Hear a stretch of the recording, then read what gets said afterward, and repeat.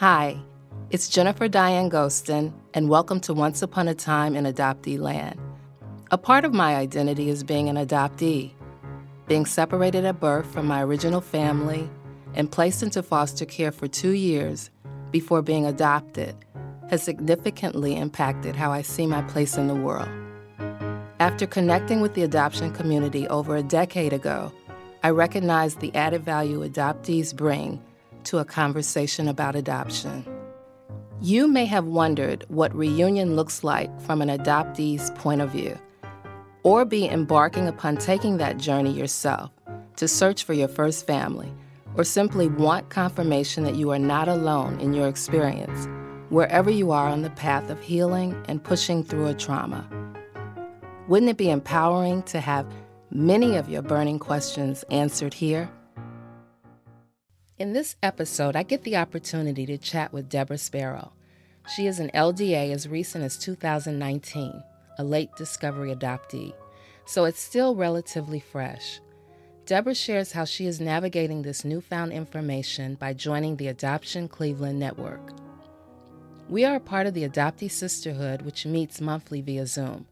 Together with 3 other adoptees, we discuss how adoption has impacted our lives and thoroughly enjoy the company of others who get us. Deborah is often the quieter one in our group, but when she opens up, it's with profound discoveries based on her experience of not knowing her true identity for over 6 decades. Deborah describes how connecting with Cynthia, who you may have heard from in episode 7, as the first LDA she met since learning that she was adopted, and it has been a treasure in helping her understand that she is not alone. I always look forward to hearing from her as she continues to grow in an understanding that this road to healing is a lifelong journey. Allow me to introduce you to a person I find to be positive, wholehearted, and most willing to learn from others, Deborah Sparrow. Hi, Deborah. Hi, Jennifer. How are you? I'm doing real good. How are you doing? I'm doing well. Well, that's good. I was thinking when we first met, at first I thought it was through the Adoption Network Cleveland. Then I think that's where we met, through Zoom. Yes. Okay.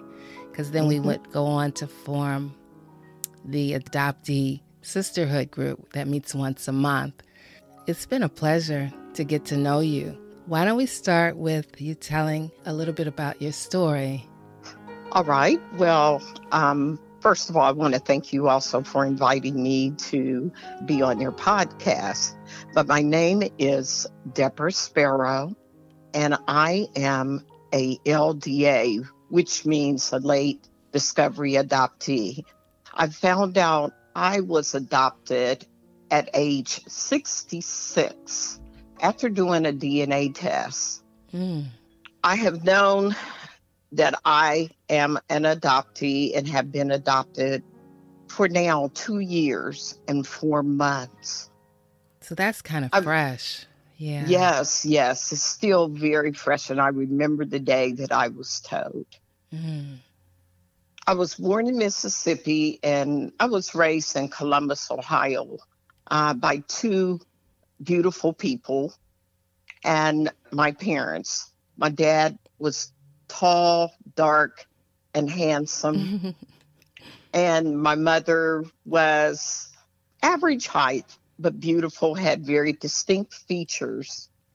And I just loved them, and I loved their beauty and their personalities. They were both just a hoot, would make you laugh, and just always something was going on with them. I was raised in Columbus, Ohio.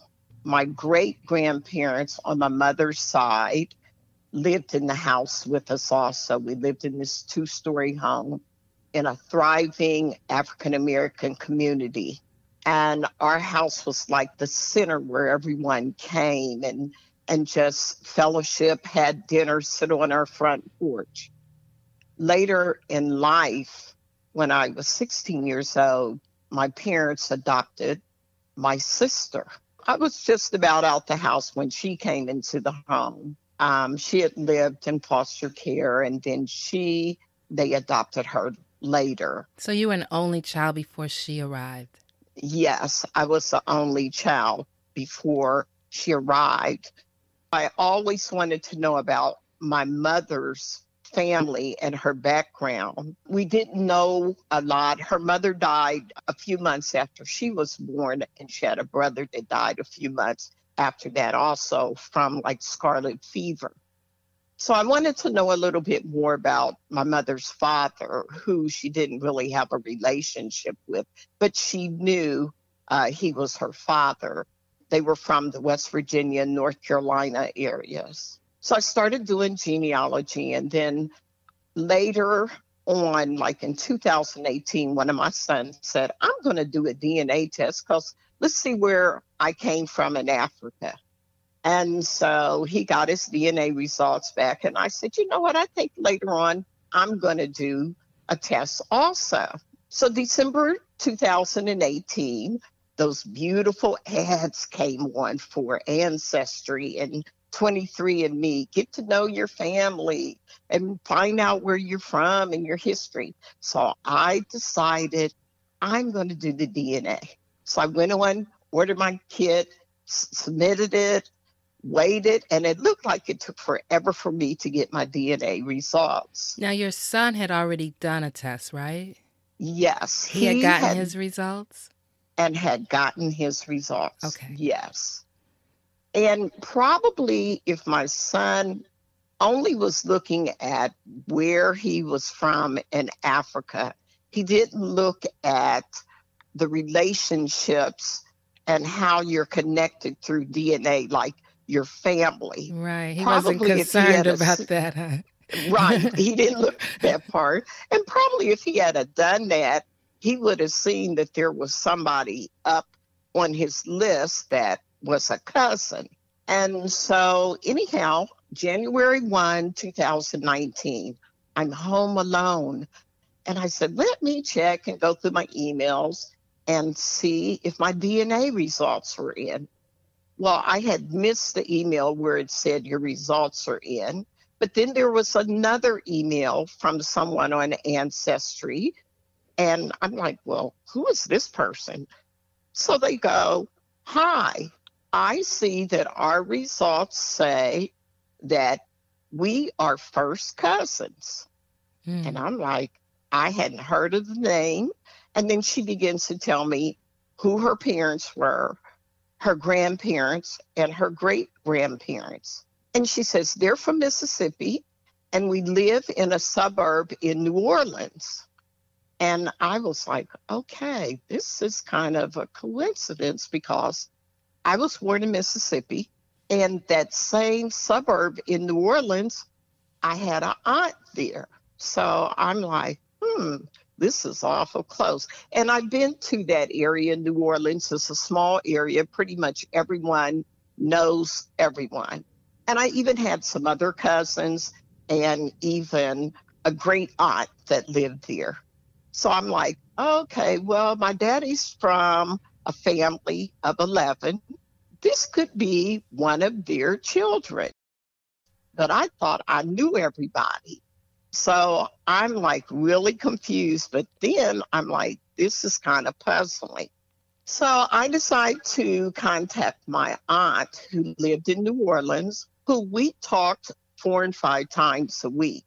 And I text her and I said, Auntie, someone contacted me and they gave me their names and their parents and everything. Do you know these people? And said that we might be related. So did she know that you had taken the DNA test? No, okay. She did not know. Right. She did not know. And I didn't tell anybody except my immediate family. So I contact her and she doesn't text me back, which was kind of unusual because she would always text me back. So the next day, I go to work. She texts me at work and says, hey, when you get a moment, can you call me? I need to talk with you. So I told her, I said, I'm at work. I'll wait till I get off work. I come home, pull in the driveway. I call her and she says, I want you to know that I love you, but I have something I need to tell you. Mm. And I don't know the best way, so I'm just going to say it. Those are your people who contacted you. And I'm like, your people? Well, your people, my people are Right. your people. Right. Right. So Like, what are you talking about? right, like, what are you talking about? We're related, so how Right. can they be my people And not be yours. Yeah. and not be yours? Oh, wow. And you So and see the thing I'm thinking now, you've been grown a long time. So, right, yeah. right. Yeah. And so she said, your mother and father adopted you, Mm. and they were not your birth parents. I was like, what are you talking about? Right. It felt like someone had taken my head and just shook it and scrambled everything that was in my head. Mm-hmm. And I began to cry. She cried. And she said, please know that we all loved you. Your parents loved you. And she tried to talk me through it. She was a social worker, so she knew how to do it. But I think, of course, with this being a family member, that was hard for her to do. And plus, we were so close. I mean, I go down there and visit with her, stay with her. It was just devastating. I became angry. I cried. I was hurt. I was mad. I was disappointed. I felt betrayed. Mm-hmm. And then I started to question, like, really, who am I? Mm. Who am I? I've lived this lie. These people have let me live this lie all this time, and no one felt that I needed to be told who I am. That's a right that everybody has. So then we kind of ended the conversation, and I'm here alone trying to figure out what just happened to me. Later that day, my husband came home, and then I had to tell him. Later, I had to end up telling my sons, who just admired their granddad. All of this is running through my head. And then I start thinking back, did I miss something? Did they tell me something and I missed it? But I realized, no, they didn't. They didn't tell me anything. They even told my sister that she was adopted and everybody knew, but I was a secret. So, I found out. your sister that was adopted when you were a teenager, she knew she was adopted. Yes. Wow. Yes. So, it felt like then I had the burden of telling everybody. And then I didn't even know how my sister was going to take it as an adoptee also. And when I told her, she was just shocked and just like, no, because the funniest thing was all my life, everybody was like, you look just like your dad.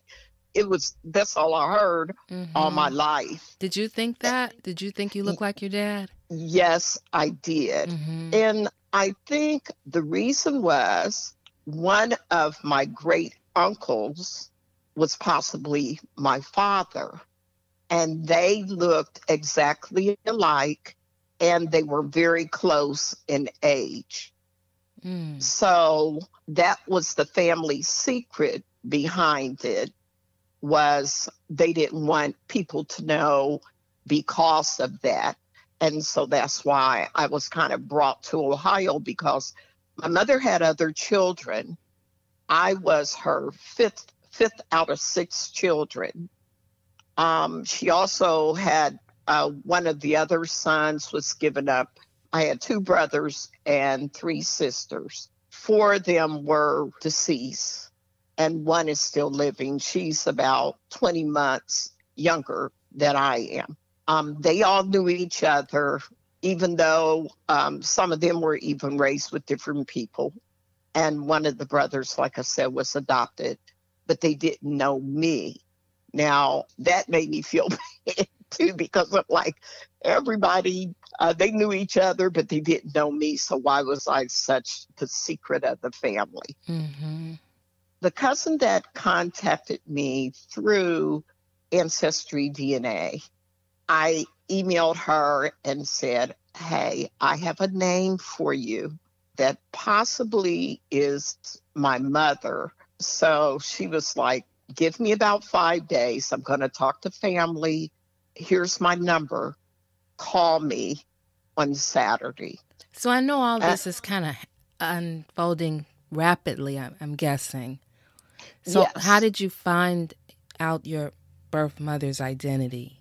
My aunt, who told me that I was adopted, she said, I think her name starts with a M. She was only 13 when I was born. Okay.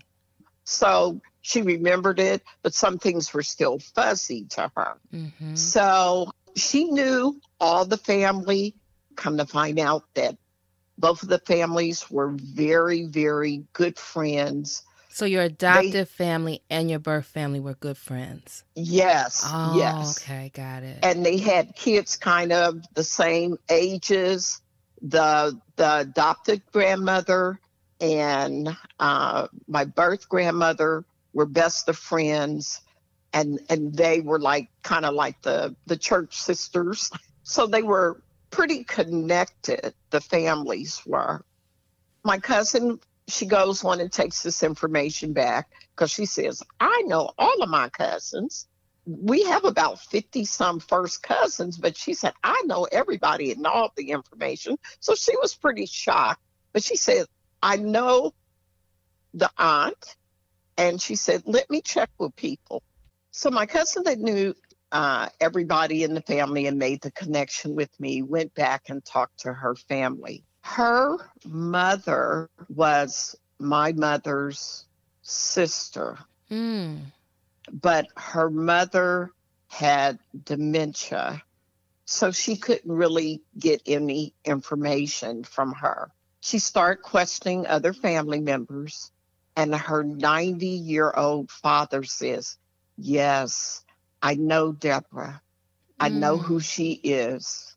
Yes, that's your Auntie M's daughter that was raised in Ohio. I know when she was born and remember when she was born and when they came and got her. And he's 90. 90. Wow. He had clear memory and began to tell her about me. And she was like in shock. And then she talked to some older cousins that were around my aunt's age, in New Orleans that I knew. They were like 12 and 13 also when I was born and when my family came to get me. And they talked about, yes, we knew about her. All the older cousins knew, but everybody kept it a secret. But we all knew when she was born. We all knew that she was taken to Ohio. And the thing was, my family, my adopted family, we were very close with family members and everything, but I do remember that a lot of times they didn't take me like to Mississippi or New Orleans. I went one time when I was a kid, when my adopted grandfather died. It was amazing because then everybody I heard had come to the funeral because they were close also, but they came because they wanted to see me. My mother didn't come, and they said that she was very just beside herself because she wanted to come, but they also didn't want to disrupt my life. So everybody went back and told her what I looked like and how I was and all that kind of stuff. Yeah. So it shook my world, and it's kind of like, I know I'll never be the same. I'm the same Deborah, but I'm not the same Deborah. I get that. Mm-hmm. Yeah, I'm thinking of the language you've had to, in just this short period of time of 2 years, had to navigate. Like now, when you say, now you have to specify adoptive and birth, and like the language itself is a lot to manage. Yes, it is. When I'm talking to people, and you'll go like, "Well, which set of parents Right. is this you're talking about?" And I'm Right. like, "Oh no, my." And then sometimes I'll go my real family, but I'm like, Mm-hmm. or Mm-hmm. and it's or my permanent family, or so and it's confusing for me sometimes, even when I'm talking. So I had to learn that. And then, another thing was I couldn't get my birth certificate original birth certificate, because Mississippi is a closed state. That was hard. I tried to navigate and go through that, and that didn't work. And then just trying to piece things together, because, people are deceased. And then the other people that are alive, they can only, remember bits and pieces because they were very young. Right. And this has been 68 years ago. My medical records had to go in, and I was having extra testing on for my breasts and breast cancer, and then come to find out that's not what was in my family history. So now that's had to change, and just trying to get my family history, health history, and learn people. I really will say my family, they have been great. They text me all the time and call me. Your biological family. Yes, Mm-hmm. they have really been very supportive. My adoptive family, I haven't told everybody that I found out that I was adopted. I really still have struggled with that with my cousins, because now mostly all my aunts and uncles are deceased, my dad's family, except the one aunt that lives in New Orleans. And so some of them, my aunts and things passed, and I couldn't tell them because they were kind of feeble when things were going on with them, and I didn't feel it was the appropriate time to tell them. Mm-hmm. But How did your children feel about it, learning you were adopted? They were just in shock. I think, because people thought I really looked like my father. Now, when we looked at my mother, I could say, I didn't really look like her, But when I looked at my father, I could feel that I did, or see that I did look like him. And so it was just kind of shocking. And I think they were just shocked that no one would tell me information like that. And of course, that even changed their background Mm-hmm. and their life. And now they have all these people they have to meet if they want to, and everything. And people want to meet them and everything. And even one of my boys felt like he looked like my dad. Well, now that's not true. And so, Right. the lies continue down through the generations. I think it hurt them, but I think they were more concerned about how I was. I mean, they called and came by, and they text, and they were worried, because really, when you go through something like that, your body is just like, my chest hurt, my body hurt, my head hurt. I'm like, okay, I've got to deal with this and not let myself get sick, because it was that stressful and that overwhelming for me. But I'm telling you, it wasn't an easy road. Yeah, I know when you told me your connection to the Adoption Network Cleveland, I found it so fascinating that you were connected. That was prior to even knowing you were adopted.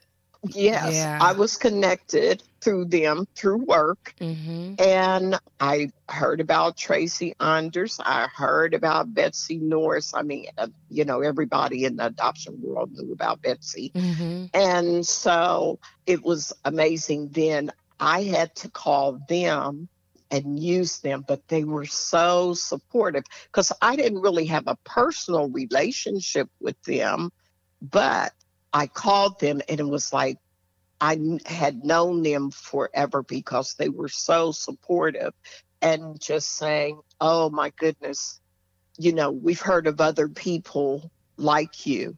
We have support for you. And Tracy was like, I'll help you find family, because actually I called Tracy to kind of help me look for my birth mother. But my cousin and aunt gave me the information so she didn't have to do it for me. Her name comes up a lot. Tracy has helped a lot of people. Oh, she was so supportive. And, and then they told me about the, support groups. And so I went to my first support group, and I was kind of like a wounded puppy. I went in and I was scared to share, but they called on me, and it was a small group. It was only about 4 or 5 of us. And they said, introduce yourself. And so I went on and told my story. The room became quiet because they're like, oh my God, because mostly everyone in there knew that they were adopted and had known since they were younger. So they weren't, you were the only LDA, it wasn't a room. I was the only LDA. Wow. And so they were very welcoming and very supportive. And there were a lot of things that I still could relate to, but this was still new for me. Mm-hmm. Was that this year or last year? That was in 2019. I started about 2 months after I found out. Oh, that was good to connect so quickly. I went on and got in and some of my coworkers that knew Betsy, they were like, you need to go on and get in that group now. And so that really helped me. My husband went with me to a few of the meetings and sat in so he could hear and learn how to be supportive also. Oh, so during this was that time. Okay, so this was in person. Yes, that one was in person. All right, got you. Okay. Yes. Thursday night meetings in the wintertime, I would do those. That was very convenient for me to do the online one during the winter. When the weather is nice, I'll do the in-person. I do the other one when the weather is kind of bad online. Yeah, because I heard that they had Zoom going on before the pandemic, Barbara told me. Yeah, so you had a choice. That's great. Right. And, it was just good to hear other people's stories and to hear that they're going through the same things that you are. Our stories are different. At the same time, our stories are somewhat the same, too. I like that. I like the resources and just the support that they've given me, because I don't know if I would have survived if I hadn't had that group. Right. And I understand Cynthia would be the first LDA you met through Adoption Network Cleveland. Yes. I mean, Cynthia, she's just, I just love her. She's just, she's an awesome woman. And then, we got to talking and she had family in Chicago. I had a lot of my dad's family lived in Chicago. Actually, my parents met in Chicago and married there. So, then we got the little connection going that way. So she's been very supportive because she had been on this road before me. And so she understood my feelings and could relate to me. For sure. And Cynthia, for anyone listening, she's in episode 7 of this podcast and actually formulated the Adoptee Sisterhood, where Deborah and another Deborah, the 4 of us have been meeting once a month, which I just love that time together. But Cynthia she's really, really awesome. Yes, she is. Really, everyone in the group. I just love you all. The support that you've given me is just invaluable. I agree. And if you hadn't taken the DNA test, you probably would still not know you were adopted. Do you think that? Right. I know I would not. That would have been taken to the grave. That's the sad thing about it, because I would have wanted to tell my parents, thank you. I love them dearly, and I still love them dearly. And even thank my birth parents and my mother that felt like she couldn't raise me. I was in a good home. They gave me a lot of great opportunities. I was sheltered a lot, I will say that, and I think they were a little overprotective. But I know, I can imagine how they might have felt bringing a child, and they took it serious, that they wanted to make sure I was safe and nothing happened to me. Yeah. So I do understand it, but I mean, I love them, and I love my other extended family also. And both your sets of parents are deceased? Yes. Okay. Yes. Yeah. Yes. So, yes. As an LDA, what do you wish to share about what reunion means to you, like now? All these people, I know you're still unpacking it all. Do you have a sense that, wow, I got so much more family now? What are your thoughts about reunion? Sometimes I will say I can get a little sad, because, they talk about different stories and different things about the grandmother or one of my aunts and even my mother. Sometimes, I kind of hate that I missed that. I didn't have that. But I'm also developing some really good relationships with my cousins. Not as good, a little shaky, and she's my half sister. With my brothers on my dad's side, is 4 brothers, and I'm the oldest. We're still working on that, but they're very kind to me. And because we grew up as cousins, we already knew each other as cousins, but it's a little awkward. Okay, so you are related to them. Mm-hmm. But you were, I'm a little confused. Okay. So my dad, my adoptive father's uncle, is their father. Oh, wow. That's interesting. Yes. But my dad's uncle was actually 2 years younger than my dad. And they really looked alike. They were kind of like best friends. They went into the military kind of like just about together. I knew them as like second cousins. I didn't see them a lot, just, like if I went to a funeral or a wedding or something down south. If I'm understanding it correctly, your adoptive dad, you are related to him. Right. We actually, are cousins. Your adoptive dad. Yes. Wow. And I'm glad you said that, because sometimes I try not to even think about it. But right. That's true. We are cousins. And that's what, even my aunt and I, we discussed, oh, we're cousins. We're really cousins. But yes, so my dad is really my cousin. Wow. That's really something. Yes. So it would make sense that when I think of mirroring, it would make sense that you would see a part of yourself in him, as you described earlier. Yes. Right. Yes. See, that reminds me of kinship adoption. It just really, it has that feel to it. Right. Which was really common, in the Black community. In fact, I remember my dad suggested, this is a story I was told, that he suggested to my mom, well, so-and-so down south, my dad's from Alabama, so-and-so down south has a baby they can't raise. Well, let's just raise their baby. And it was a family member.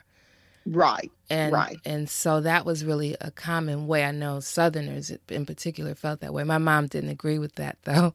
She felt that family member would want their baby back. So she didn't want to do that, which is very likely. But I know a lot of some of my friends Not a lot, but some of my friends who are adopted, they were kinship adoptions. Yes, yes. And like you said, that went on a lot Right. in families. Which has a lot of advantages, I think, because you get to still kind of stay with your tribe. Right, right. Yeah. Exactly.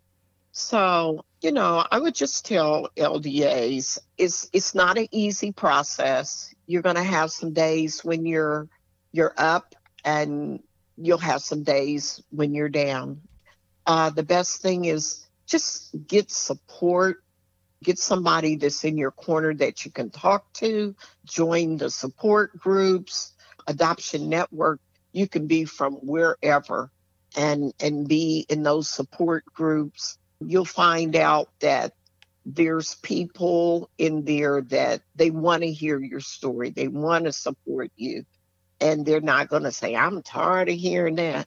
Right. Because, like my husband, he could support me, but yes, he didn't fully understand it. Like a day you may be down, or Mother's Day, or your birthday, or he didn't understand that, and doesn't completely understand it, and I don't expect him to.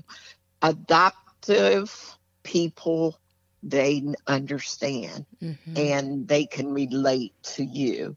And just take your time, and don't let people push you in a corner. When you're ready to move, then move. If you're not, don't do it. And just give yourself that grace and that time to do what you feel is good in your heart, and just give yourself time. Well said. I know when I share and when others share, I think it's a two-way street. We both are healing from it. You can, Yes. the storyteller can heal as well as the listener. Like it can happen simultaneously. I agree. Yes, I do too. So, in closing, is there anything I didn't ask you that you'd like to share? Well, I don't think so. I think I've said pretty much everything I need to say. I just thank you again for the opportunity to share my story. I think more LDAs need to get their stories out, because even with the adoption groups, this is a group that is getting bigger and bigger every day. Just think, when a person opens that 23andMe or Ancestry DNA or whatever DNA test they take, there's a group of people that are going to come out of that every day and find out that they are adopted. I think there needs to be more research and even support groups, even for that group, because, we have little different issues, but at the same time, some of the same issues. So just know that you're not alone. This group is getting bigger and bigger each day. And I think the layer that LDAs have, now you just question everything. You don't know who you can trust. Right. Even like Cynthia, when she said, even the people I knew I could trust, I didn't trust. Yeah, when you initially find that out. Yes, that's very true. It's like, who do you trust?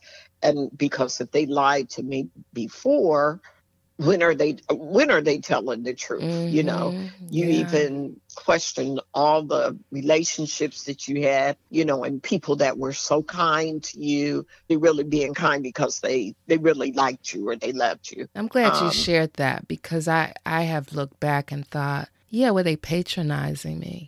Yes.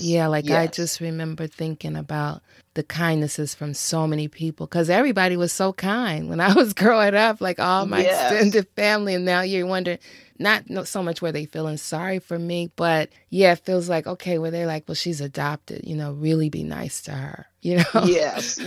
I mean, I thought the same thing here. And that's what I was like, okay, all these people, that were so kind to me. And then someone told me, they said, no, we loved you because we loved you. We just loved you. Yeah. And, we just thought, You were just so lovable. We loved you. But I think it's I a said little I bit of decided both. to go with that. Yeah, we could go with that. But I think deep down we know, yeah, okay, it's probably a little bit of both, you know. Right. And it's okay. Like it is Yes. okay. And I know Yes, some it's okay. right. And something you shared with me, I don't know if you want to talk about it, but I remember us talking about how, like, my mom was the same. My adoptive mom was like, don't lie. Don't be a liar. Don't be like, she was such big on that.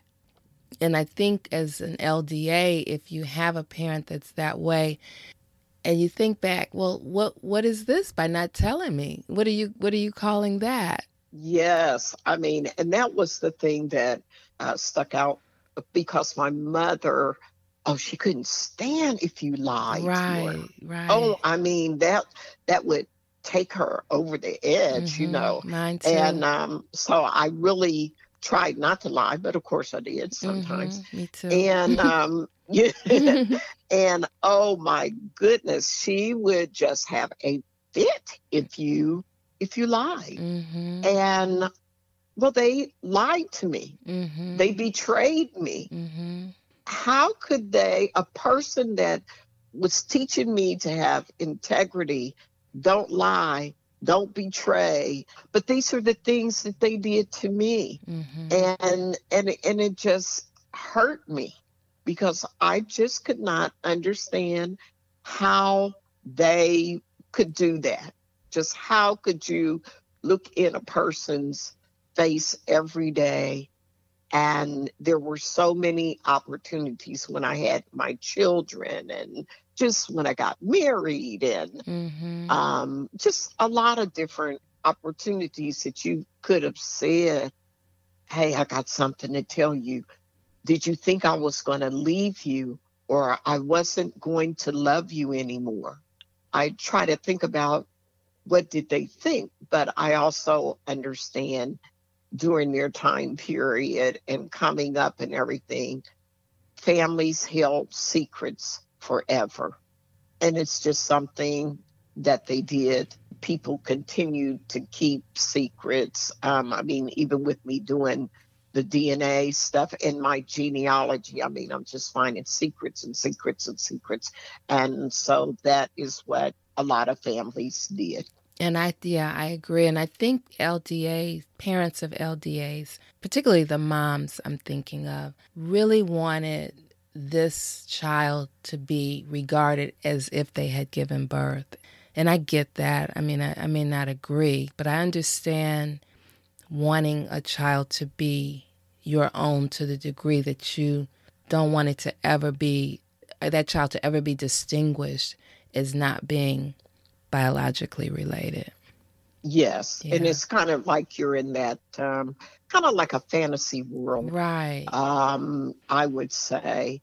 But to me, I was theirs. Sometimes I sit back and I go, wonder how I really would have taken this. I don't know. I still think they should have told me no matter what and let me work it out like I'm working it out now. I still would have loved them because I'm grateful for what they did, you know. I agree. Yes. This has been a great conversation, Deborah. Thank you so much for taking the time to have it with me. Oh, thank you. I appreciate you and all that you do. You're just wonderful. And when I grow up, I want to be like you. Well, thank you. And I think the same of you. And I look forward. I think we're going to be on our adoptee sisterhood next week. So I look forward to seeing you on there. Okay, that sounds good. Have a great one. And thank you. Okay. Bye-bye. Bye-bye. When Deborah said yes to a conversation with me about her experience as an LDA, I was over the moon for her. It is no small task to be public with your adoption story, especially when you have lived decades into adulthood, being lied to or deceived by people you trust. She sees the opportunity to further grow and heal by owning her story. I like how, despite seeing unfamiliar names on Ancestry concerning DNA matches, she pressed forward and asked the difficult questions. With each bit of news about her beginnings, Deborah was determined to sit in the pain and ultimately move through it in hopes of getting on the other side to become a better integrated person. It's a big deal to wonder, who am I really? Thank you, Deborah, for taking the time to have a conversation with me. I have no doubt that as you continue staying connected to the adoption community, taking breaks as you need them, or doing anything else that serves your well-being, you will be stronger each day.